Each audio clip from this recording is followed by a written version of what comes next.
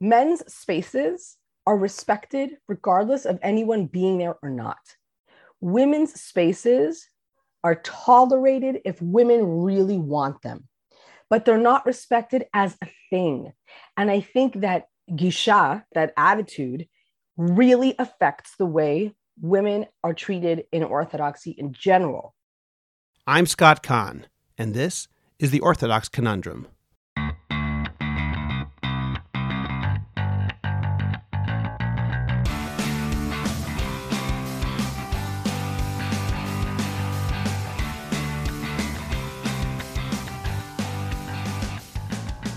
This is the Orthodox Conundrum on JewishCoffeehouse.com. I'm Scott Kahn. This is not an episode about women of the wall. It's not an episode about women for the wall. It's not an episode about the egalitarian space at Robinson's Arch, which I discussed a couple of weeks ago. Instead, this is an episode about fairness and respect and dignity, issues that should concern everyone who cares about Judaism, regardless of how you feel about non-Orthodox prayer at the Kotel or about women reading the Torah on the women's side of the wall. When I go to the Kotel, I can't help but notice that the women's side is often much more crowded than the men's side. Now, let's be upfront about the halachic reality. Men have an obligation to pray in a minyan, a quorum, while women do not. Because of this, it's not unreasonable to expect more men to come to shul than women, and that is often what happens. Moreover, assuming that the Kotel has the status of a synagogue, it's reasonable to expect more men to come to the Kotel. And if it's true that more men visit the Kotel than women, the men's section should be larger than the women's. But based on my own anecdotal experience, the women's section is frequently, and it seems to me is usually, significantly more crowded than the men's section. Are we really okay with women having to squeeze in to touch the Kotel, while the men have no problem doing so? And moreover, as we'll discuss shortly, even if there are fewer women there, perhaps the reason that women might attend less is because they're so crowded and feel less welcome. It might well be that even if we discover that the size of the women's section is directly proportional to how many women visit, if that Ezrat Nashim were larger, more women would come. My ideal solution would be a mechitza that could be moved to the right or left based on how many people are in each section at each time. When the numbers of men go up, the mechitza could be moved further to the right, and when there are increased numbers of women, it could be moved to the left to accommodate.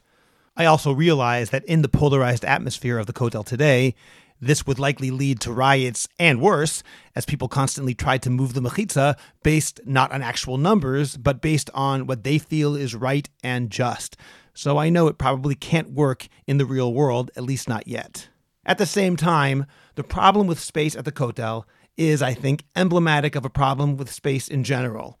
While as Orthodox Jews, we believe that communal prayer should not involve mixed gender space, and that synagogues halachically require a mechitza, is there a reason that this has started to extend to places where it's not required halachically, and that the women's sections that exist are often treated with such disrespect?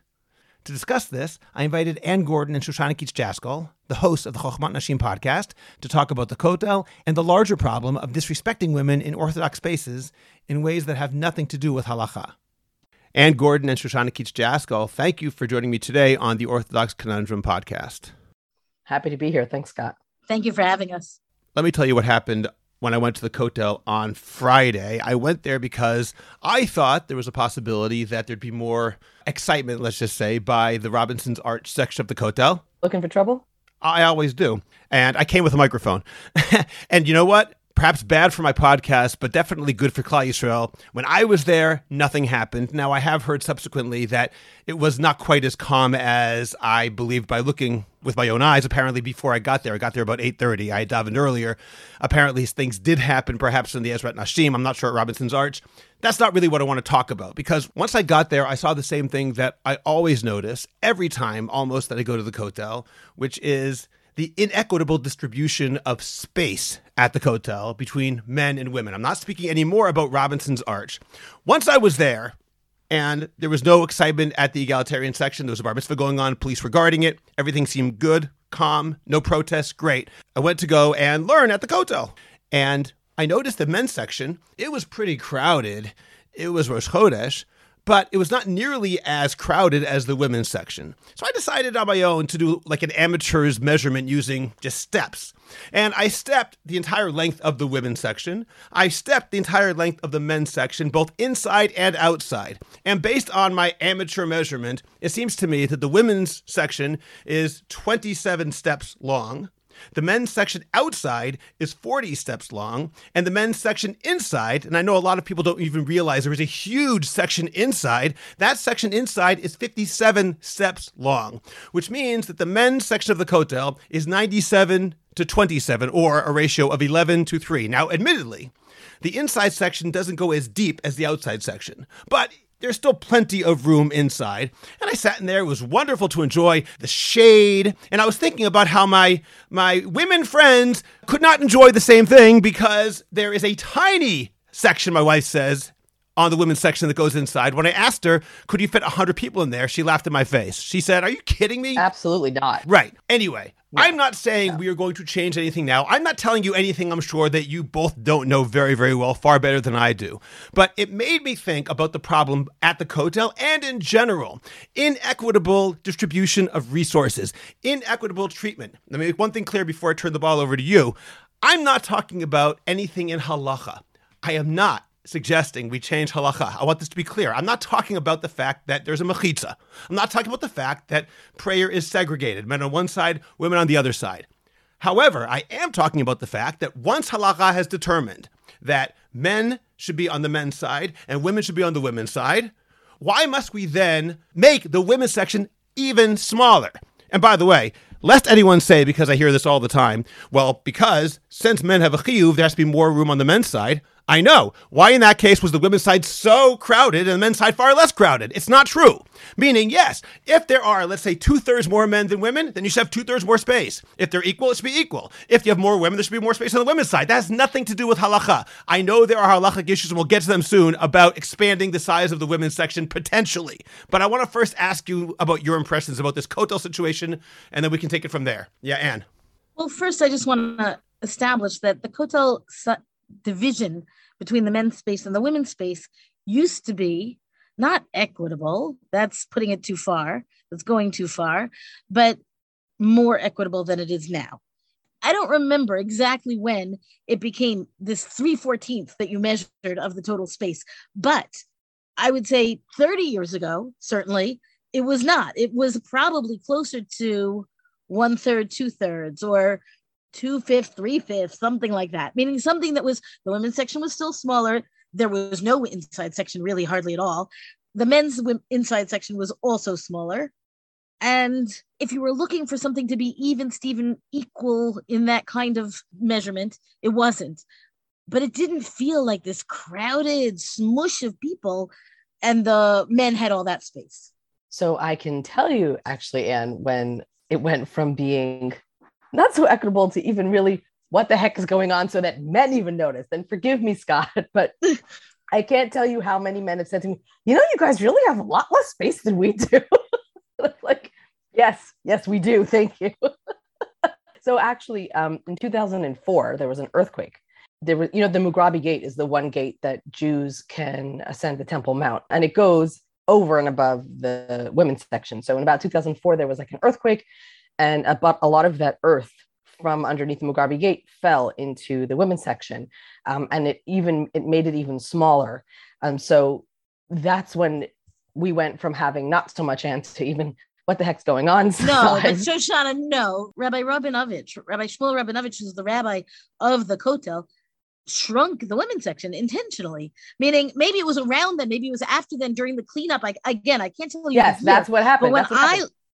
So that's what happened. Basically, we said, or the women said, like, we have no more space because our space has been closed off. And then he wrote a 9-page response to asking to make it bigger. And he said, it's not allowed because the men's section has more sanctity than the women's section. And you can only increase Kedusha. You can't decrease Kedusha. And so they would not move the divider over more so that the women could have more space, given that our space was taken away. Can I just make sure I understand what happened? You're saying that, in other words, the women's space, if I'm facing the Kotel right now, the women's section went further to the right, and then because of what fell down, a lot of that was closed off, but the mechitza remained where it was. Nothing was changed. Correct. And he refused to do so in a 9-page response in 2006 called, if anybody wants to look it up, I'll get it for you, Sha'arei Tzion by Rabbi Rabinovich. What's interesting to me in my personal experience is that I had lived in Israel in the 90s, and I had that experience of the Kotel that I described, of this 1/3, 2/3, or whatever the proper dimensions really were.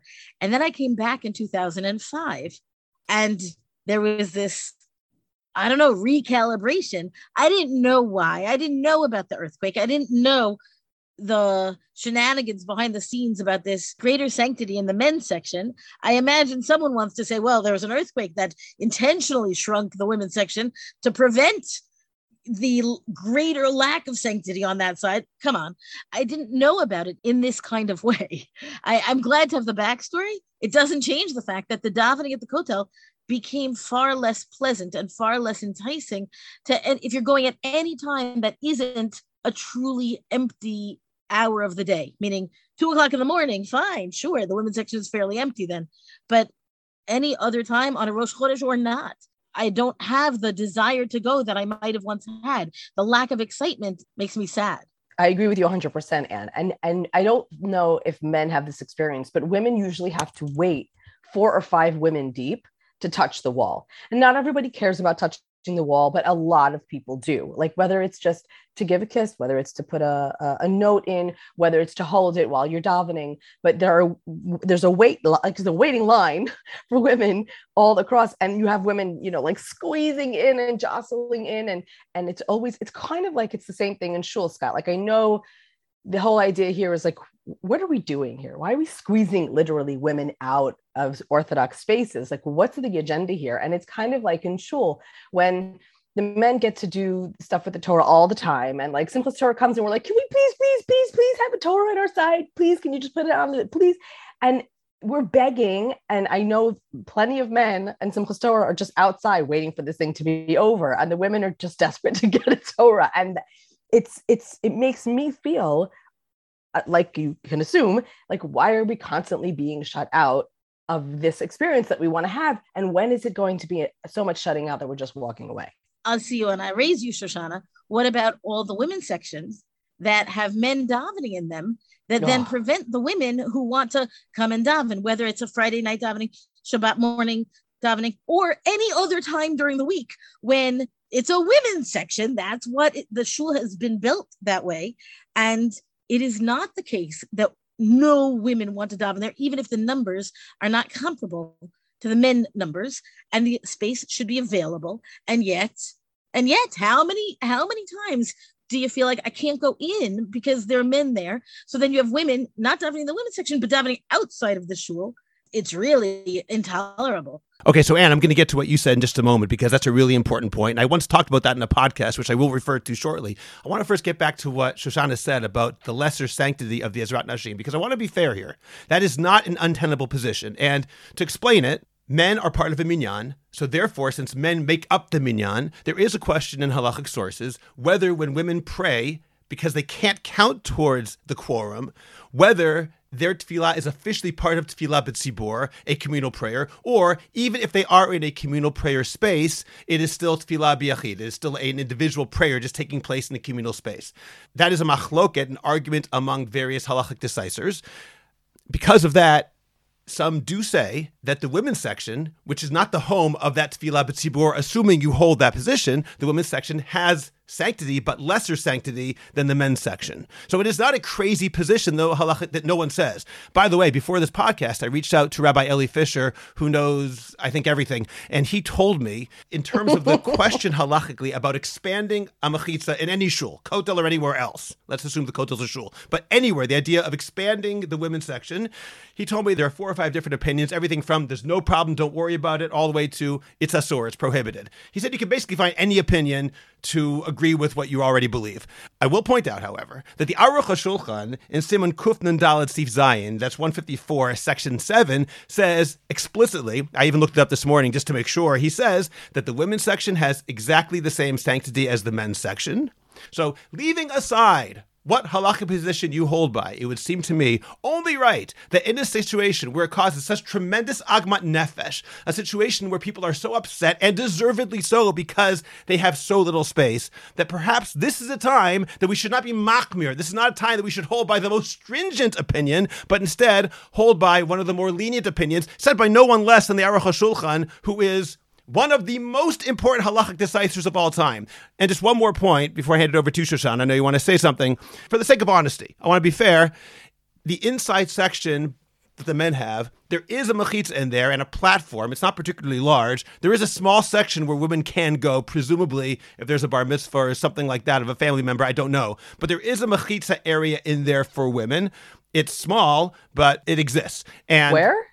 Inside, the inside section of the I just kotel. want to clarify. Scott, you're saying that the women should walk through the men's No. section. That's not true. There's a way of getting in. I don't know how you do it, but yeah, you go to the tunnel tours. It's the tunnel tour section. Perhaps. I just know because yesterday, But I would just like to clarify Yeah. about what you're saying is that section where basically the women are behind soundproof walls and have to use headphones to hear potentially what's going on down there. And they usually don't work, and it's extremely. I'm not defending it. I just want to say for the sake of honesty, I'm just describing what you're describing. Shoshana, you and I both know that on the Facebook post, there's going to be someone saying you were so dishonest. There was a women's section inside that tunnel. So I want to say, yes, it is. It's not a very nice one, but it's there for the sake of clarity. Shoshana, what did you want to say? You raised an interesting point. You're saying, but if we can, why do we have to take the most stringent position? And I kind of wonder, have you been living in the same country I've been living in the past? Well, I don't mean politically. I realize I'm not speaking realistically. I'm speaking halachically. I agree with you. But I want to tell you something. When I was young and before I was married, and even after I was married, actually, we would go to Tzfat. And we would go to the Kivrei Tzadikim. We would go through that beautiful, I know you probably can't go, Scott. I'm a Kohen, right? If you've been or you've seen the Tzfat cemetery, which is the luminaries are there, like the Arizal and Yosef Karo and the El Sheikh, and they're buried there. And you could go. I remember going there and davening on the Tzion, davening there for whatever I was davening for, with no restrictions. I went a few years ago, and there are segregated staircases that lead the women to behind the kever, davening to a wall, and the men can go right around. And literally, there was a man there prostrate on top of the Tzion, and I was expected to look at a wall. And I know in my own lifetime, and I'm not that old, that I certainly was never restricted that way. Women were not restricted that way. So not only are we separating what we consider to be holy spaces, but we're separating and putting women behind walls in cemeteries. And that's not a synagogue where people are praying, where there's an expectation of a mechitza. A cemetery never has an expectation of a mechitza until now, until this kind of thing. And so you want to talk about... I didn't know about this. You want to talk about limiting women's spaces. I think, Scott, that there has always been an imbalance in orthodoxy in women's spaces versus men's spaces. But I think that Shoshana is exactly right, that of late in the past 10 years, let's say, there has been a much more conscious effort to separate men and women. And that kind of separation sadly, is never equal. There's one place that I saw was equal, because I went looking, Anne. I went all to the Kfarim. Me and Laura Ben David with the pictures. We went all the way through, not all the way through, but we went, the only place that's separate but equal is the Rambam's Kever in Haifa, exactly down the middle. They have Sfarim on one side, we have Sfarim on another side, and everyone has the same amount of Kever. That's the only place I saw where they actually made an effort so that anyone, whatever gender you are, can touch, see, have air conditioning in the same location. But everything else, including the Mukah, and I don't know if you guys ever went to the Ari Mikvah in Sfat. Like, it was basically just like a cave where it was really cold water and everybody went in. The men have taken it, meaning I went towards it to see it. I was kicked out, literally kicked out of an open public space, because the men have said, now it's a men's mikvah. Do they ever say it's like women's mikvah or not? No, they have taken over the whole thing, and it's only a men's mikvah. To be clear, right, we should just clarify for the listeners, the Ari's mikvah was never used as a mikvah for Tarat Mishpacha. right? It was used as a spiritual experience. As I want to say never, but this is what people would just go and dunk whenever they wanted to. I don't know. Right. I don't know about the 1600s. I'm talking about of late, when women, like, if women used to be able to go, it was for the general public, because it's a Mayan. But because it was a spiritual awakening or whatever, not because it was a purification from the status of Nida. Yeah. Meaning it would work that way. But nobody was using it after dark in the way that women go to the mikveh. Okay, Anna Shoshana, let me tell you the utter hypocrisy of what's going on based on what you just told me, because obviously as a Kohen, I don't go to Kfarim. I don't know what happens over there. But here's the problem. The reason that men deserve, I use that word not literally, but the reason that men deserve more space in the public mind, air quotes, right? You can't see them on a podcast, but they're there. The reason men deserve more space in a shul is ostensibly because, and this is halachically true, men have a chiyuv to daven in a tzibur, in a minyan, and women do not. Whether or not it counts as tefillah b'tzibur, I believe the Rav says it does, Rav Soloveitchik, but whether or not women's tefillah b'tzibur counts, there's no chiyuv, there's no obligation. So therefore, men have a greater obligation to be in a shul where there's a minyan than women. Therefore, there are more men who come, and therefore they need more space. So far, that's fine, as long as the women's space is equitable. If 1/10 of women come, there should be at least 1/10 of space, not 1/20th or 1/50th. Leaving that aside, that means that women have a greater likelihood of davening independently, not in a minyan. And a kever is a place for individual davening. It is not a place for minyan. And therefore, by all rights, since that is not where men can do their halachic obligations, but it is where women have that main obligation. Therefore, the space for women at Kvarim, by definition, should be larger than the men's space. I'm not trying to be... I'm not separation. It's a kever. Let's assume they already have the separation. I agree. But even if there is a separation, why dafka make the women stand behind the kever? Or at the Rambam's kever, it's equal. Why? No, there should be more space because men have to go to shul. If women want to daven, go ahead. Yes, Anne. I want to say something else about these numbers, right? Scott, you said it should be equitable, that if 1/10 of the women come, then they should at the very least have 1/10 of the space. I want to point out that while that rationale works for me when we're talking about the difference between 2/5 and 3/5, or even 1/3 and 2/3, once you're talking about a 10th, you're automatically having in the physical plant, you're having a deterrent against women's participation, against women's showing up, because it's not treating women b'kavod. It's true that women come to shul, to minyan, to a much lesser degree. I myself, I used to go to minyan all the time. My life doesn't account for that right now. But if I wanted to go, and there are plenty of times when I want to go to a shul that is treating the women's presence there b'kavod, with honor, with dignity. And I don't think that the number of seats has to be equal, but I do think that when we're talking about equitable, when we're talking about something being a place to daven with dignity, the women have to feel like they are welcome. They're not counting for the minyan. They're not davening from the Amud. They're not reading from the Torah in an Orthodox shul, in a traditional Orthodox shul. But they need to feel that their davening matters, as you say, right? The idea that they are part of the tzibur, that they get the benefit of being at tefillah b'tzibur, participation in that way. I feel it strongly, as you hear, that the way the women's section is constructed, and the size of the women's section for that matter as well, makes a real difference in the likelihood of the women coming to begin with. So to say that if only 1/10 of the women come, then they should only have 1/10 of the space. But what happens if you give them, 1/4 of the space? Maybe more will come, and maybe more will come better. But this is a classic thing, Anne, that I've seen all the time, over and over. And I've seen certain men say the same thing over and over again on Facebook. If you want more space in shul, if you want more say in shul, show up. Right. And you're just like, well, where am I supposed to go when I'm like, and then there's like, well, if you show up, then we'll build it. Like, as opposed to we'll build it, you show up. And it's kind of like, do I have to fight over everything? I think Scott asked a really good question. You both raised really good points, and Scott asked a really important question. Why is this being done? Because this is being done all throughout the country and all throughout Orthodoxy. It's a real problem. Again, I emphasize, I'm not talking about changing halacha. That is not my stance. I do not believe in that. But once we have a certain halachic requirement, why then further the insult to injury?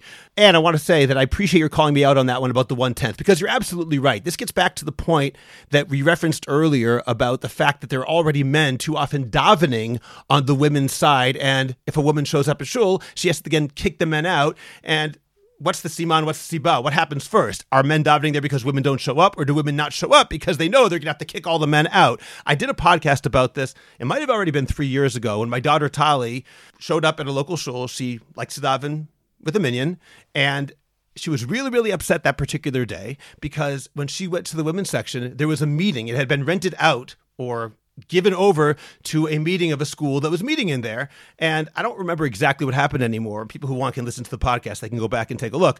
But what it came down to was that they wouldn't move, or they didn't move, and she had to leave shul. It was utterly absurd. If you have a women's section, it should be a women's section 100%. I have heard, I don't know this, I have heard that Yeshiva University, they have signs, and apparently it's taken seriously, that during davening, men aren't allowed in the women's section, whether women are there or not. This is such an interesting point, Scott. I want to try to say this the right way.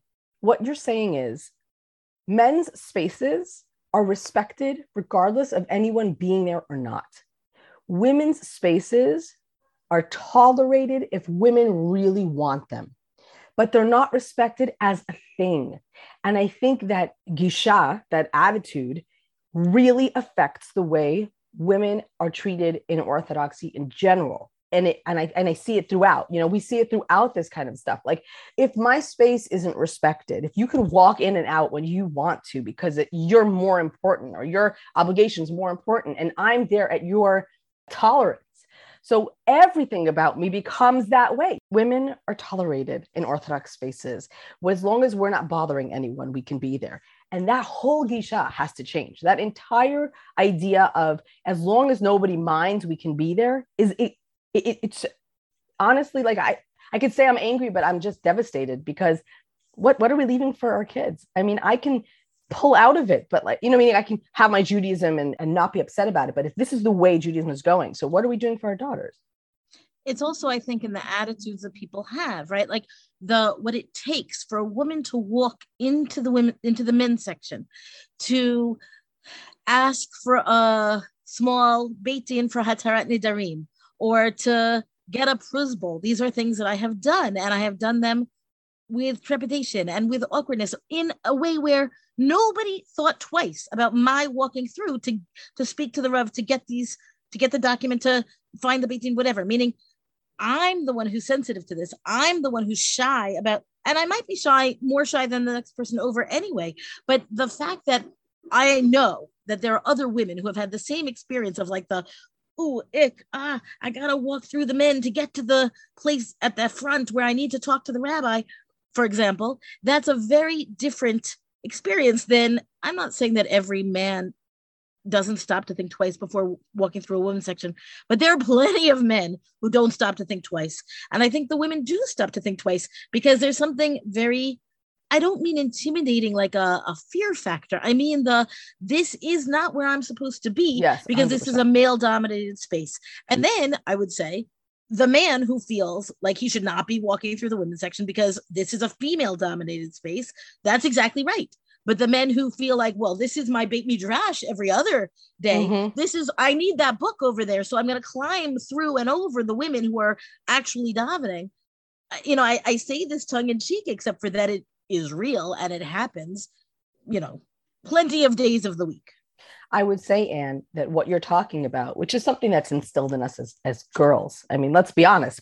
Since we're girls, we know where we can and cannot go. So when Corona hit, I should say, is we're in Israel. Nobody says COVID in Israel. Corona hit, and the minyanim were outside our doors. All of a sudden, our public spaces, our front doors, became spaces we had to, can I go, can I not go, to get to my car, to run in the morning when we had 100-meter limit. Okay. I could only exercise within 100 meters. That literally meant I could go up and down my street. And yet there were minyanim multiple times a day. So when I tried to explain to the men of the building, which was hard enough, by the way, to say to them, guys, can you please try and find a way that we can walk out of our front doors without walking through a minyan. They're like, what do you mean? Just go. We're like, I don't think you understand what you're saying to me, to walk through a minyan in running clothes. That also meant Friday night when women were going to the mikveh, because we weren't allowed to go anywhere else. So everybody knew where you were going on a Friday night, had to walk through a minyan. And when I got up the courage to say something to the men in the whatever, they were like, I don't understand what the problem is. Just go. And it was so upsetting to me that they couldn't just listen and say, I cannot describe to you how awkward and difficult it is what you're saying to women. Women are not going on Friday nights because you guys are out there. It took my husband threatening to go out in a bathrobe, walking through the minyan, for them to move. And where did you want them to move? Because it was down COVID, it was Corona. No, just down the street. There's a whole empty parking lot they can go to with 6 feet between them. But that's the kind of thing that really was location dependent, community dependent. I know of other people who, during the changes that were made during the height of COVID, right? Meaning the height of the lockdowns of COVID, really, more than a matter of the infection per se. And there were people who were then davening in backyard minyanim, or where people were kind of, everybody's on their own mirpeset and kind of joining their voices from here to there. And some of the women I know said, I don't ever want to go back to shul. Yeah, 100%. Because that kind of setting became, not because of walking through a min section, but because they felt present and accounted for, divided, meaning it was still not men and women mixed. It was not a co-ed environment. It was segregated and with dignity and with respect, and everybody was in the same boat.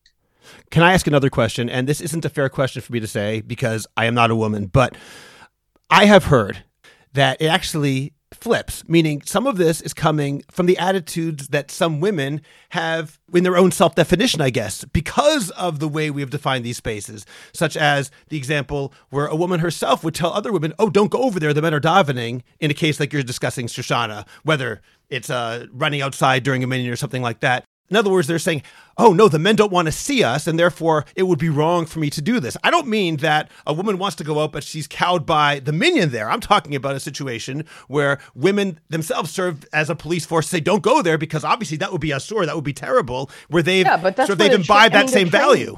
Scott, we're trained since girlhood. That's what I'm talking about. Presence is a bother. That's what I'm talking about. Is a problem. And so any woman who's making that statement, it's because she was trained that way. I'm talking about women's self-definition based on the way that they've been trained from childhood. Of course. I want to say, Scott, you and I graduated the same high school, which was co-ed for Limudei Kodesh and general studies. And the women's section, certainly at the time that I was davening in high school, it was a real shul. It has since been redone and perhaps much more glorious, but it was certainly treated as a respectable shul. And the girls were expected to be in davening and attendance was taken, right? All these kinds of things, right? And I'm going to say, and yet I think that you will find that the majority of alumni from Maimonides, from our alma mater, who are coming from and subscribing to a traditional Orthodox approach, because not everybody in the school was in that camp, but of those who are, I think that still what Shoshana describes will certainly apply to the vast majority of women, that there's a trepidation and the sensitivity and am I really allowed to be here? Even though I was raised with of course you're allowed to be there, you're expected to be there, and we're going to take attendance to make sure that you're there. Okay, and why? Why is that true? Why do you think that's true, that despite the training that we all had saying, don't imbibe those values, they still imbibe them? Why is that so? I think there's possibly two reasons here.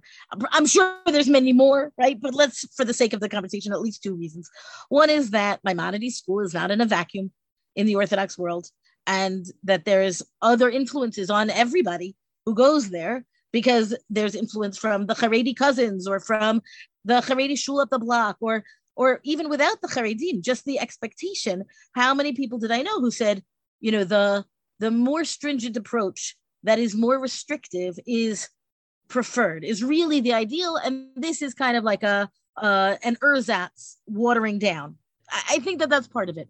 I think the other thing, and I'm nervous to say this because I think it requires a huge amount of research. I'm sure some of it has been done, but the question of, dare I say, differences between men and women to begin with, and the way women don't always feel, meaning not just Orthodox women, not just Jewish women, don't always feel that they are entitled to take up the same space. I mentioned to you before we actually started recording about the New York City subways, right? And there's this joke about man spread, right? Where a man plunks himself down on a bench on the New York City subways, any subway, any train, buses, it doesn't matter. It's not New York, right? And he is there. He is taking up his bench. And it doesn't matter if the train is full, that the woman comes on and she's going to go find somewhere else, or she's going to stand in the corner rather than say, excuse me, sir, you're taking up 3 spots for the 1 spot. Again, I'm wary of saying that this is specific to women. Certainly it's not true of all women. I'm sure some of it is culture, nature, nurture, whatever, right? But I think that once we're aware of that, once we're aware of the fact that women are going to be more self-effacing in the question of women's spaces and men's spaces, whether because of the training from other orthodoxy or from just something innate, I think we need to accommodate that or counter it and make sure that the women have the dignified space to show up, to be counted, even if they're not counting for the minyan, but to be counted, to be present. Well, that's a good question, Anne. Is it our obligation? Is it Orthodoxy's obligation to say, this is a phenomenon that's happening. We want women to be, to feel welcome and to come into all their spaces and to be present. Is it Orthodoxy's and the Orthodox Union and whomever we're talking about obligation to make spaces for women where women feel comfortable, or is it up to the women to have to fight for it? So obligation is a strong word, but I think it is advisable. I think it is to the betterment of the entire Orthodox world. I think we know Sarah Schneer is the one who pointed it out, now decades and decades ago, right? That if the women are not avid participants, the world of Orthodoxy, the world of tradition falls by the wayside. So this is just another angle of that same thing, I think. Before, when you mentioned dignified spaces, it made me think of a different idea, because one of the questions, or perhaps one of the issues that people have said, it's not completely unreasonable. They say that because women inherently, al pi halacha, have less to do in shul, if we're following the halachic system, women are not going to lead the davening, certainly not for Devarim Shebekdusha. There are many things that women can't do. There are more things that men can do. And people say the synagogue is an institution that was crafted by human beings, and therefore it is a space that was really designed for men. I'm not making this argument. I'm simply saying something that many people have said. And I'm saying the concept itself isn't insane. Men can do more there. So therefore, it is primarily more a male environment. And if that's true... Sorry, am I supposed to pay less because I'm invited, but I'm not actually part of the main action? If that's true, then yes, of course you should. But that's... Look, again, Shoshana, I am not making this argument. I have made You're making me mad, Scott. I have to say what people have said. People say, look, the synagogue is a male institution. Okay? The synagogue is a male institution. It was created by men, for things that only men can do. Okay? Women can come and sit in the Ezrat Nashim, and they can be part of Tefillah B'Tzibur if you hold by that shita, by that opinion, but they're never going to be full participants. An Orthodox Jew will agree that women will never be full participants in the same way that men are in a shul. That is halachic reality, whether we like it or not. Wait. Why not? So I want to talk for a minute again about the fact that we're talking about Orthodox space and Orthodox tefillah. Orthodox, and even I'll go further and to say for the most part, we're talking about Ashkenazi tefillah, which entails each individual saying all the words of the tefillah on his or her own. And I want to refer to Rabbi Meir Twersky's article in Tradition from, I don't know, it's a long time ago, probably in the 90s, where he talks about tefillah being a very personal devotion between an individual and God. And the fact that the tzibur aspects, the communal aspects are performed is the wrong word, are enacted and done by men does not mean that a woman who is davening in shul is davening any less than the man who is davening on the other side of the mechitza. There is no obligation to read from the Torah, meaning it's an obligation on the tzibur, but there's no obligation on an individual to be reading from the Torah, and many men don't want to or can't. There's no obligation to daven from the Amud. There's no obligation to, even if somebody's saying Kaddish, and plenty of women can say Kaddish as well, right? But even if one is saying Kaddish, the question of whether one is going to be leading the prayer as an obligation is, even though we use that vocabulary, is taking it a step too far. I think that we need to perhaps revisit our assumptions about prayer. I want to take it even further, Anne. What you're saying, agree, and as you said before, I'll raise you one, which is that al pi halacha, again, with the exception of somebody saying Kaddish, which we call colloquially someone with a chiyuv, leaving that aside, which is a special category, if a person is asked by the gabbai to lead davening, he is supposed to say no. He's only supposed to say yes if he's asked repeatedly on the third time, because it's considered an arrogant thing to just get up and daven. You're supposed to say, no, let somebody else daven. In other words, it's not only that there isn't an obligation, al pi halacha, whether or not this is done practically in the shuls, but al pi halacha, a man is supposed to initially refuse to get up there. So there certainly isn't an obligation. By the way, this is in contrast to an aliyah, which is considered a mitzvah, reading out of the Torah, which, again, me'ikar hadin, technically women can do as well, but even though practically speaking we don't do that now. But leaving aside the women reading from the Torah, meaning there's on a Shabbos without Hosafot, let's say a basic Shabbos, you've got 7 aliyot, and you've got a minimum of 10 men in that shul to be able to read the 7 aliyot. 3 of those men are not getting aliyot, meaning it's part of the tefillah, it's part of the service, but it's not part of the obligation per se. And I feel like I understand that women and men are not equal participants in the whole of everything that goes on in shul. But to say that in the actual davening, that devotion and connection between the individual and God that can take place b'tzibur in a very different way than it does in private, I think men and women are the same in that regard. It's funny, every time we have these conversations, I just can't believe we're having these conversations again and again and again and again. And I feel like my orthodoxy, unfortunately, in the past 15 years has just been defined as begging, just begging to be seen, begging to be heard, and it's hard for me to even have these conversations, which is, over the years, people have actually raised this point with me, Scott, like, Chochmat Hashem should talk about the kotel, and we should put a whole campaign in, and we should this. And sometimes I just can't do it. Sometimes I just can't continue to ask and fight and beg. And of course, every time I go, and my son was bar mitzvahed a month ago at this point, we didn't do the bar mitzvah at the kotel, but the night before, because we're able to, and because people were in from America, we're like, hey, should we give him an aliyah at the kotel? Yeah, let's do it. And we decided literally 12 hours before, and we went there, and it was horrible for me. I'm 5'2" on a really good day. And on the lift, they have this, I don't know, it's 6 inches off the ground or something, like a little footstep that a woman that's on our side of the mechitza that you can stand on and look over. But I literally, you guys can't see me, but literally my eyes were I had to strain and go all the way up and try and see. And I couldn't hear anything. I could hardly see anything. It was degrading. And so we're talking about even space at the kotel, but we're really, really not considered. We're just not considered. We're there in any possible way that we can maybe make ourselves be. And as, I don't know, a modern state of Israel who's trying to live in Jewish values, I think the way that women are treated is really atrocious. And I say this, without getting into women of the wall, without getting into anything, but as you brought up, Scott, we're just talking about a space issue, a respect issue. And Anne, I think it was you who said it in the beginning, why don't we just treat people with kavod? That kavod is so lacking that for me as a basis is very hurtful.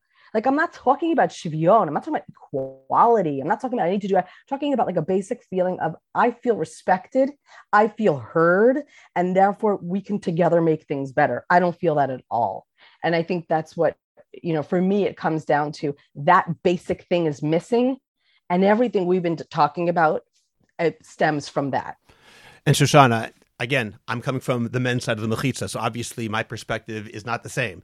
But to me, it just feels like men are constantly giving lip service to how much we respect women.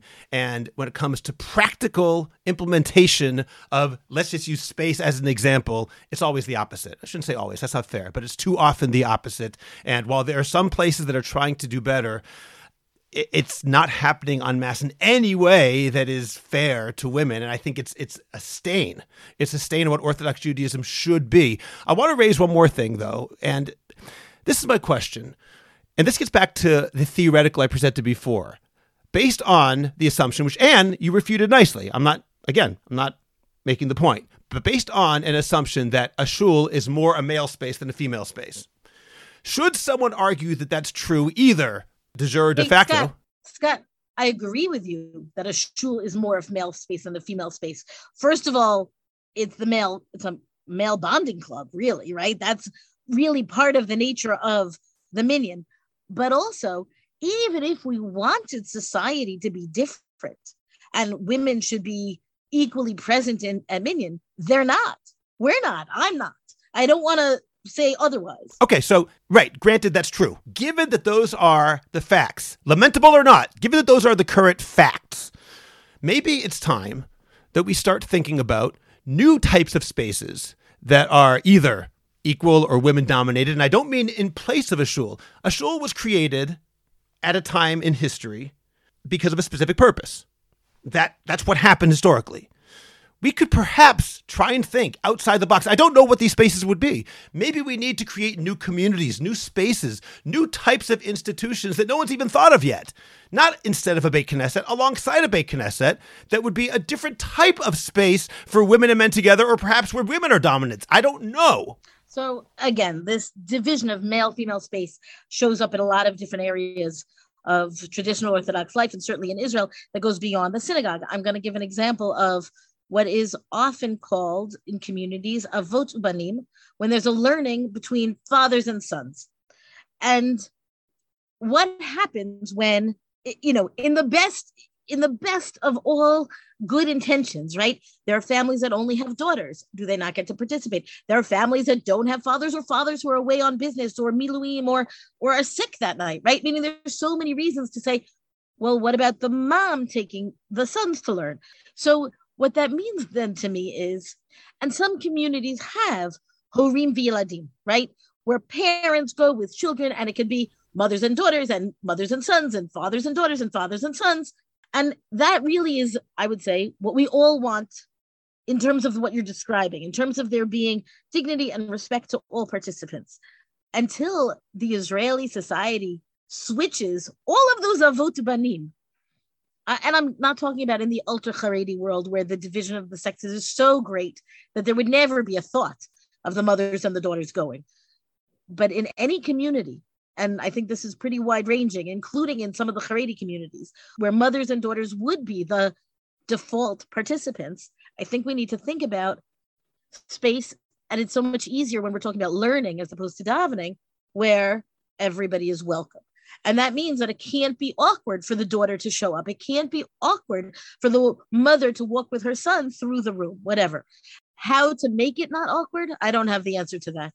I think that it takes people like you, Scott, honestly, to say, yeah, come in, right? And then people begin to feel welcomed. And then it becomes a norm. And someone can go home and say, you know what, I had such a great time learning with my child in this setting. Come next week as well to the other women, to the other daughters. And then we get a much more equitable society. It's interesting. And talking about learning, I feel that we as Jews, as Orthodox Jews, want to impart and do impart to our children millennia and centuries of tradition. And we do Navi, and we do Gemara, and we do all these things that are not really relevant to today. I mean, we can argue how relevant. I'm obviously relevant, but I'm saying not like in a practical sense where I'm going to take what happens with an ox and use it unless I'm actually doing, car insurance policies. But my point is, why don't we have a lesson in high schools and in grade schools about how, as a Jew, do we make people comfortable in a setting? How do we marry modern values or loving values with Orthodox values? Can we? How do we do that? If we can train our kids how to logically, work things out in a Gemara, or how to determine whether something's kosher, why can't we train our kids how to balance and take into, I have a situation right now. There's people here who may not feel comfortable. What do I do? What a beautiful, beautiful thing that would be, just to start training our people to think like that. And myself included, by the way. I don't think of everyone who could possibly in this space. And that's to my own shame.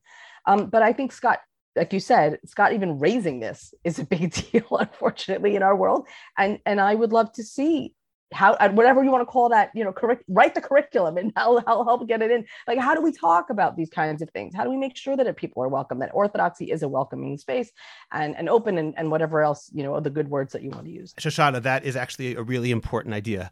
I didn't think about that. This idea of let's make this an actual part of our shul curricula, if you will.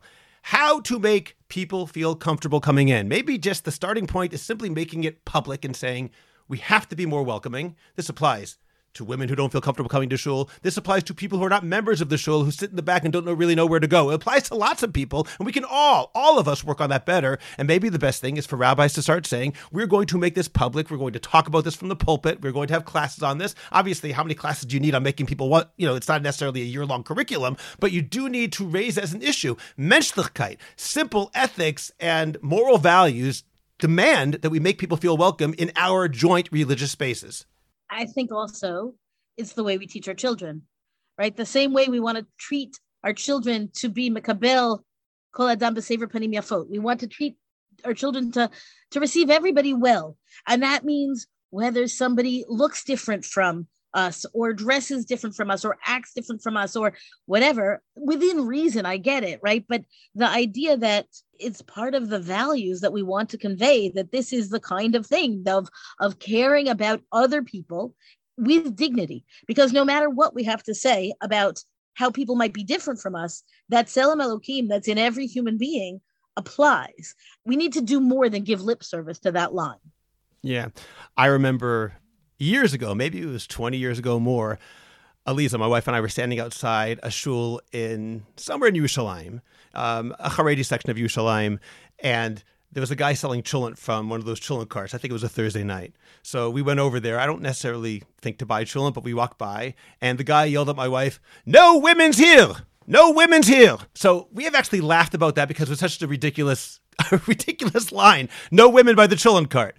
The question is, where does that attitude come from? And too often it comes from the fact, exactly as you're saying, and no one's teaching them that that's not the way to act. There's no malice there. It's just ignorance. And I think we have to start saying that, something, our halachot are our halachot, and they're divine, and we are Orthodox Jews, and we're proud to be Orthodox Jews. That does not mean that we have to go and detract from the spaces that women actually have and should have. Let me just conclude. I don't know if you remember the old Miller Lite commercial, Tastes Great, Less Filling. Before that commercial, Miller Lite had a different ad. It was everything you ever wanted in a beer and less, because it had fewer carbohydrates and fewer calories. So everything you ever wanted in a beer and less. And it just occurred to me yesterday, as I was thinking about this podcast, that too often in halacha, we treat women everything you can possibly have in halacha and less. That's how Orthodoxy treats women too often. Everything that you can have, but less. We can't do that anymore. There's no reason why it should be less. I'm not saying they should have more than halacha gives them, but less, we can't do that. All right. Well, anyway, this has been really enlightening, and I'm really glad that we exhausted the topic of women in Orthodoxy today. One more check off the old bucket list. Anyway, Ann Gordon and Shoshana Kish-Jaskal, thank you very much for joining me today. Thank you for having us. Subscribe to The Orthodox Conundrum on Apple Podcasts, Google Podcasts, Spotify, Stitcher, or anywhere else you get your podcasts. Please visit jewishcoffeehouse.com for other episodes of The Orthodox Conundrum, as well as many other great podcasts, including Intimate Judaism, The Maimonides Minute, Chochmat Nashim, The Francisca Show, and Let My People Eat. I'd appreciate it if you go to Apple Podcasts and rate and review The Orthodox Conundrum. It takes literally 2 minutes. It's just giving a certain number of stars and writing 1 or 2 sentences. Please like the Orthodox Conundrum podcast on Facebook and join our growing Facebook group, the Orthodox Conundrum Discussion Group, where you can feel free to discuss issues in Orthodoxy in an honest and friendly environment. I hope you'll become a Jewish Coffee House patron on Patreon. Just click on the link in the description of this podcast, and you can get bonus episodes, Jewish Coffee House merch, and more. You'll get special episodes on all sorts of topics that are only available to subscribers, and you'll be helping Jewish Coffee House spread our message of a welcoming, intellectually engaged, and honest Orthodoxy. Just join Patreon. It's only a couple of dollars a month, and you can stop anytime, so join today. Finally, do you have a message that needs to get out? Do you want to promote your business, your organization, or your cause? The best way is by producing a podcast, and Jewish Coffee House can make it happen. I have experience producing hundreds of podcasts, both for myself and for satisfied clients. Whether you want to learn everything you need in one day, or relax and record and let me do the heavy lifting, Jewish Coffee House Productions will work with you to make it happen and make it even better than you imagined. Let me help you today. Write to me at scott@jewishcoffeehouse.com or go to jewishcoffeehouse.com, click on Productions, and sign up for a free consultation. Make your voice heard, promote your cause, sell your product, and engage an audience now. I'm Scott Kahn. This has been The Orthodox Conundrum on jewishcoffeehouse.com.